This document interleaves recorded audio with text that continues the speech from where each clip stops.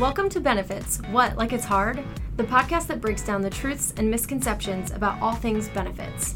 Not only do we talk about what you should know about the benefits offered to you through your employer, but we also tackle topics on physical and financial wellness. I mean, come on, what more could you want from a podcast? Join me, Libby Allison, each week to hear from people just like you sharing their own experiences and experts giving us the inside scoop on the information we need to be successful.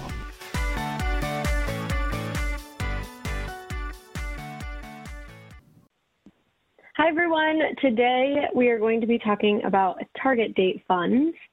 And I have Amanda Hall and Matt Antonucci on the podcast. They've both been on the podcast before, but I don't know if you guys have been on the podcast together. Have you guys? No. First time together. First time together. It's a new partnership. Nice. Well, I'm excited. Partially because I don't even know what target date funds are.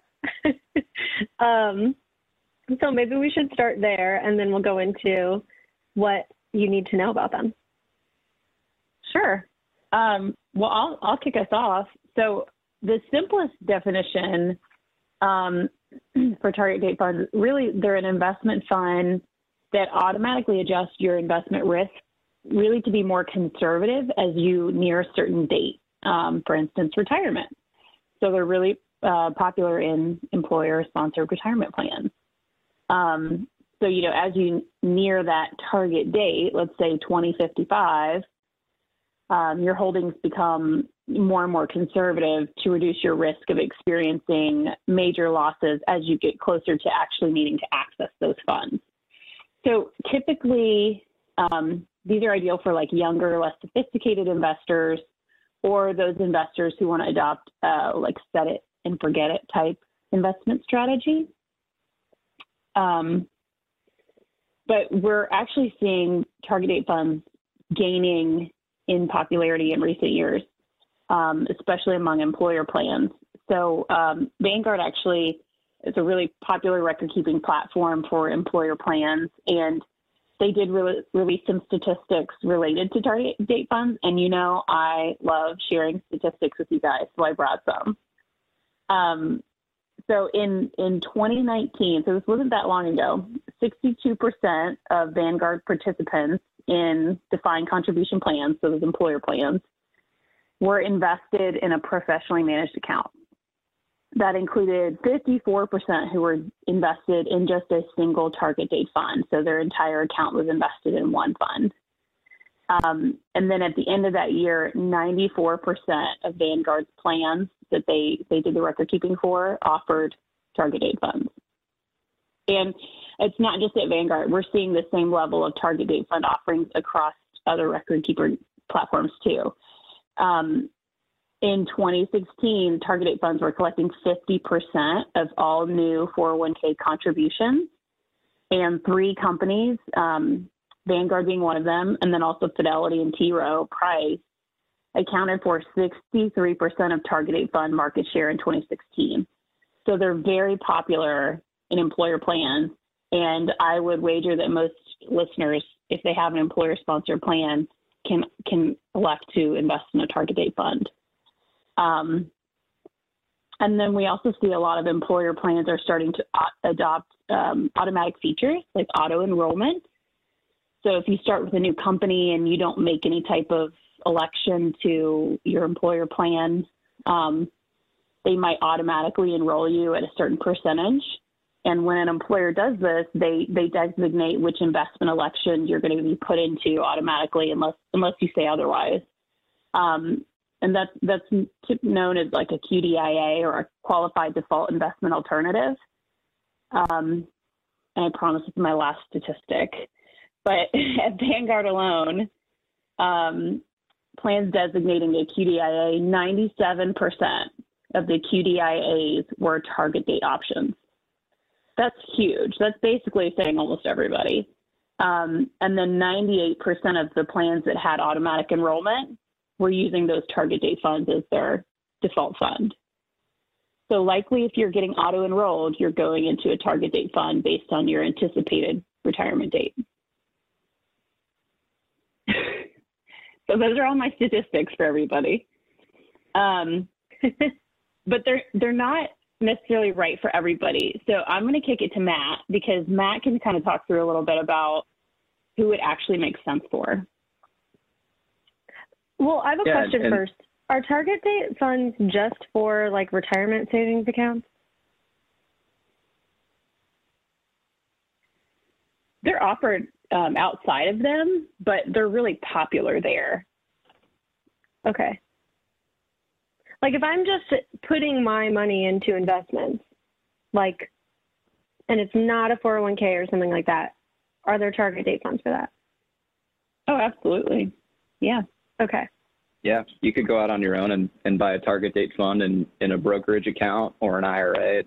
It's not exclusive to retirement plans, but like Amanda said, that's where they're really popular and that's where they're being offered the most. Okay. Go ahead, Matt. Yeah, so maybe we talk about some of the pros and cons of target date funds. Like Amanda mentioned, they're becoming the default option, the preferred default option in retirement plans. And so a lot of people, whether they know it or not, might be just auto enrolling into these funds. And so like Amanda mentioned, they can be great for a lot of people that maybe don't have a lot of investment experience, or they don't have or want to dedicate a lot of time to figuring out what funds you're investing in your retirement plan, but they're not a one-size-fits-all, and just like with everything else, there are pros and cons. So maybe just walk through some of the pros here. First and foremost, it is simple. It's really simple investment solution. So in theory, either you choose a fund or you're defaulted into a target date fund with a specific retirement date around the time that you yourself would retire. And you essentially, what we say in the industry, set it and forget it. The fund manager invests the money for you over time without you really needing any input from you on how the risk level should be. And it's advantageous to those that don't have the investment knowledge or just say, do it for me. So it's really simple in that regard. And the other pro is that a lot of these funds are diversified. So you're getting exposure to different asset classes, different areas of the market that you maybe wouldn't have yourself, as the investment manager is picking different allocations for you. So you do get in a sense, kind of a professionally managed, diversified portfolio in that light. Some of the cons to consider is, first and foremost, not all target date funds are the same. So different fund providers have different methodologies or philosophies on how their funds are managed. And you might be looking at a Fidelity 2055 fund and a T. Rowe Price 2055 target retirement fund, and they might have different methodologies and different risk ratings and how much are invested in stocks versus bonds, even though they have the same retirement date attached to that fund. So when you're comparing these different funds, you really need to make sure you're looking under the hood so you're not surprised for how much or how little risk you might be taking in a fund. And the other potential con, it's not across the board on all target retirement funds, but some target date funds have higher expense ratios than are really published.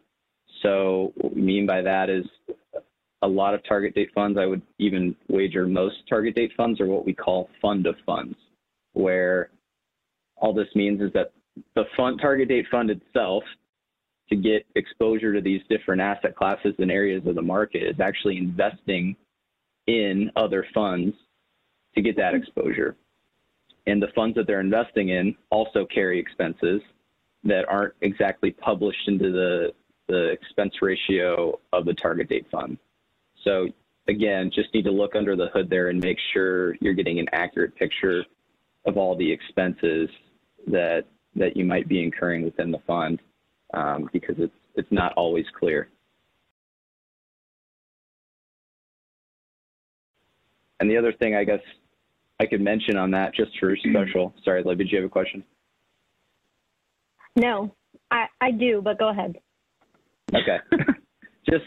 just some other special considerations. Like we said, it's not a one-size-fits-all solution. It can be really great for a large portion of the investing population, especially in retirement plans. But there are some other things that you should consider. We touched on the expense piece, but also just your optimal risk level. And really what we mean by that is just how much stock versus bonds you should have in your portfolio. And the last thing that we want is for investors to be invested in a target date fund that's taking too much or too little risk for participants. So if you're someone that's nearing retirement, you own a fund that has more stock in it than you really thought, and the stock market drops right at the time that this person would be retiring and have to start living on this money, that's the last thing that we would want to happen. So just making sure you have an appropriate risk level there. And there are ways to determine that, just how much risk you should be taking. Factors like age, how old you are, how close are you to retirement. Typically, I know we've talked about this before on the podcast, but the younger you are, the longer time horizon that you have to retirement typically means that you can take more risk. You've got a longer period of time for the market to work for you. You can survive the ups and downs and continue to contribute. So select a target date fund or an allocation that has more stock investments if you're younger, so you can grow that money. And the opposite's true for people that are nearing retirement. Target date funds, we believe they address this issue, of time or age, time to retirement, but they don't address all the issues, and we can touch on some of those too. Just like outside investments. If you've got, what does your portfolio look like outside of this? So at Horan, we believe that, and Amanda and I were talking about this yesterday, actually offline, that you need to take a holistic look at your entire portfolio, and everything should be working together because it all ultimately ends up in the same place when you do retire, when you're eventually living off this money, and it needs to be working together for you over your investing lifetime. And then finally, Amanda and I are also talking about this, just your willingness to take risk. And it's really funny. We call this one the sleep test. If you're not sleeping at night because you're worried about your investments, you're probably taking on more risk than you're comfortable with. So target date funds don't specifically address this. They only know this is when I plan to retire, and all else equal, that's how the fund's going to be invested. So those are just some other considerations to take into account when you're looking to select a retirement target date fund or evaluating the one that you're defaulted into.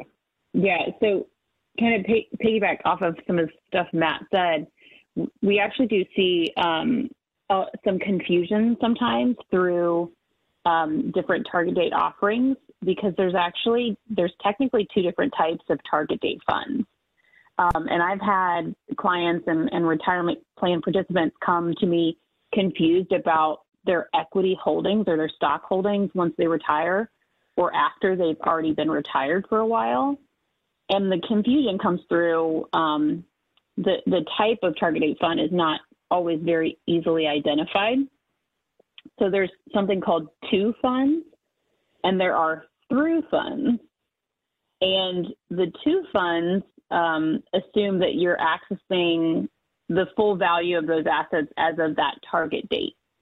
So once you reach that date, in our example, 2055, you are at the most conservative position of that fund.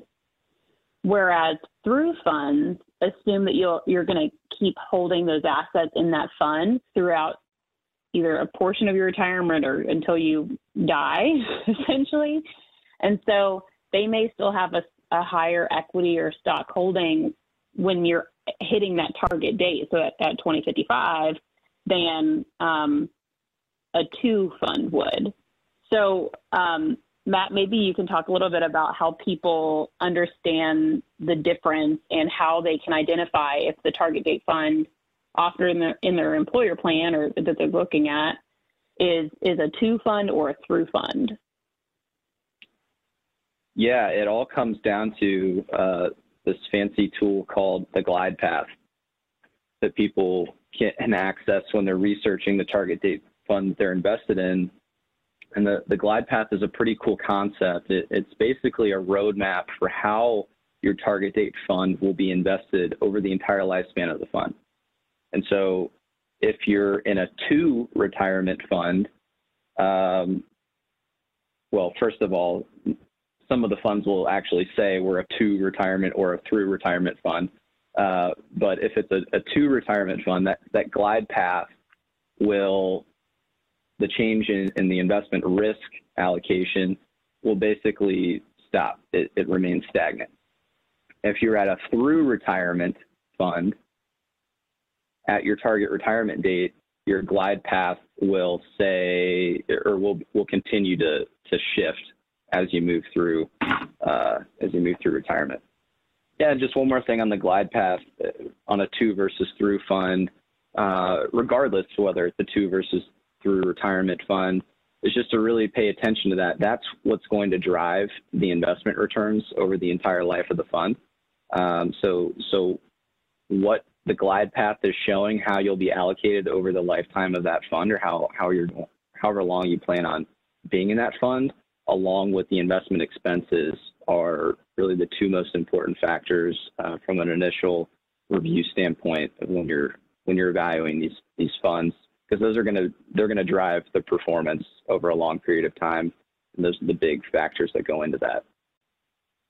Yeah, and for those of you who if this sounds like this is a lot of work, or this is not something that you want to take on yourself, I would just say, as always, when it comes to investing, seek out a trusted financial advisor. A lot of employer-sponsored plans do have like a retirement plan advisor, and like people that you can talk to about those holdings that are available and what might make sense for you, and they can kind of help you determine the risks and the rewards associated with different investments to just help you give a better idea of what might make the most sense for you. But I will always say, if you're feeling really confused about anything related to your retirement plan or your investments, just seek out someone you trust, someone that's, preferably credentialed and has the experience and knowledge to really help guide you.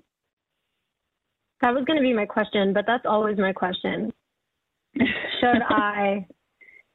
Should you seek out someone who's a professional for something like this? But the answer is always yes. Yeah. Yeah, I mean, it's never going to hurt, because we talk a lot about emotional investing too, and how that never works out. I will tell you right now, I've got 4 different securities licenses. I've, been in this industry for over 8, maybe 9 years. I've got all this knowledge, but I don't handle my own investments by myself. And the reason is because I am very emotionally tied to my money. I work hard for it. I've, you put money aside to save for retirement, and you give up things now so that you can do that. And I'm emotional when it comes to my money. I don't know about the rest of you guys, but I need someone with a level head when there's, severe market fluctuations or something like that. And, while I might be checking a client's account very regularly, I try not to look at my own, when the market's really volatile, and just have like regularly scheduled times that I review and make sure my risk tolerance is still where I want it to be and things like that. But I mean, I will tell you right now, even those of us in the industry that have a lot of this knowledge, sometimes to take the emotion out of it, you really need to work with someone else. I think that's a good point. I have conversations with my fiance all the time. He's constantly telling me I need to invest more of my money. We've talked about this a lot on the podcast. I still don't have a lot of investments, but I think part of it is because he will show me, like, look, I lost this much money today. And I'm like, I couldn't handle that. That would make me mad. So yeah, I think that's a good point, Amanda, that if you are going to feel that way. It sounds like you guys might also have different risk tolerance, but for sure. So you'll have to work that out once you're officially married. I have like no tolerance. Yeah. There's definitely going to have to be a balance for us of like, okay, you can have your money and do what you want with it, but there's going to have to be a separation of my money, and we're not going to be as aggressive with it because I can't, I mean, just like you said, I'm a little too emotional about my money. You would pass the sleep test. You would fail the No. sleep test if you went with Trevor's advice. But I also think in that same vein, like that's why I think from like an investment standpoint, I might just give him some of my money, and I don't want access to like the app that shows me what's going on. I'm just going to trust because he can handle it and I will just be mad. So I probably will just hand it off to him. Yeah. Well, hopefully Trevor also is seeking advice from someone with your money. If you're going to entrust him with that, maybe he'll work with somebody at least to make you feel a little bit better. Well, we already have like a joint account, and he runs everything by me before he does it. So we have some investments there, but it's more conservative than what he does with his own money. So I feel like that test run has made me feel more confident with just handing him my money. And we do have help. We work with, a few different people. So basically though, I'm just saying that's a good point, Amanda, because I couldn't do it. Yeah. I said this could be a whole nother podcast topic, marriage and Oh my gosh. Yeah, it should. Well, I think there is going to be one coming up on what to consider when you get married from a financial standpoint. And so we could throw that in. So for our listeners, look for more on this topic later on. Anything else on target date funds that our listeners need to know? I don't think so. Like I said, just do your research. If you've got questions, reach out to somebody that you trust, somebody that can help you and help guide you. It's not necessarily always a family member or a friend. Just keep that in mind. But just reach out if you've got questions. Mm-hmm. Okay. Well, this is great. Thank you guys. Always appreciate you guys coming on the podcast.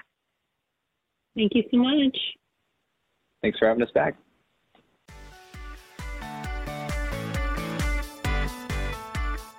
See you next time.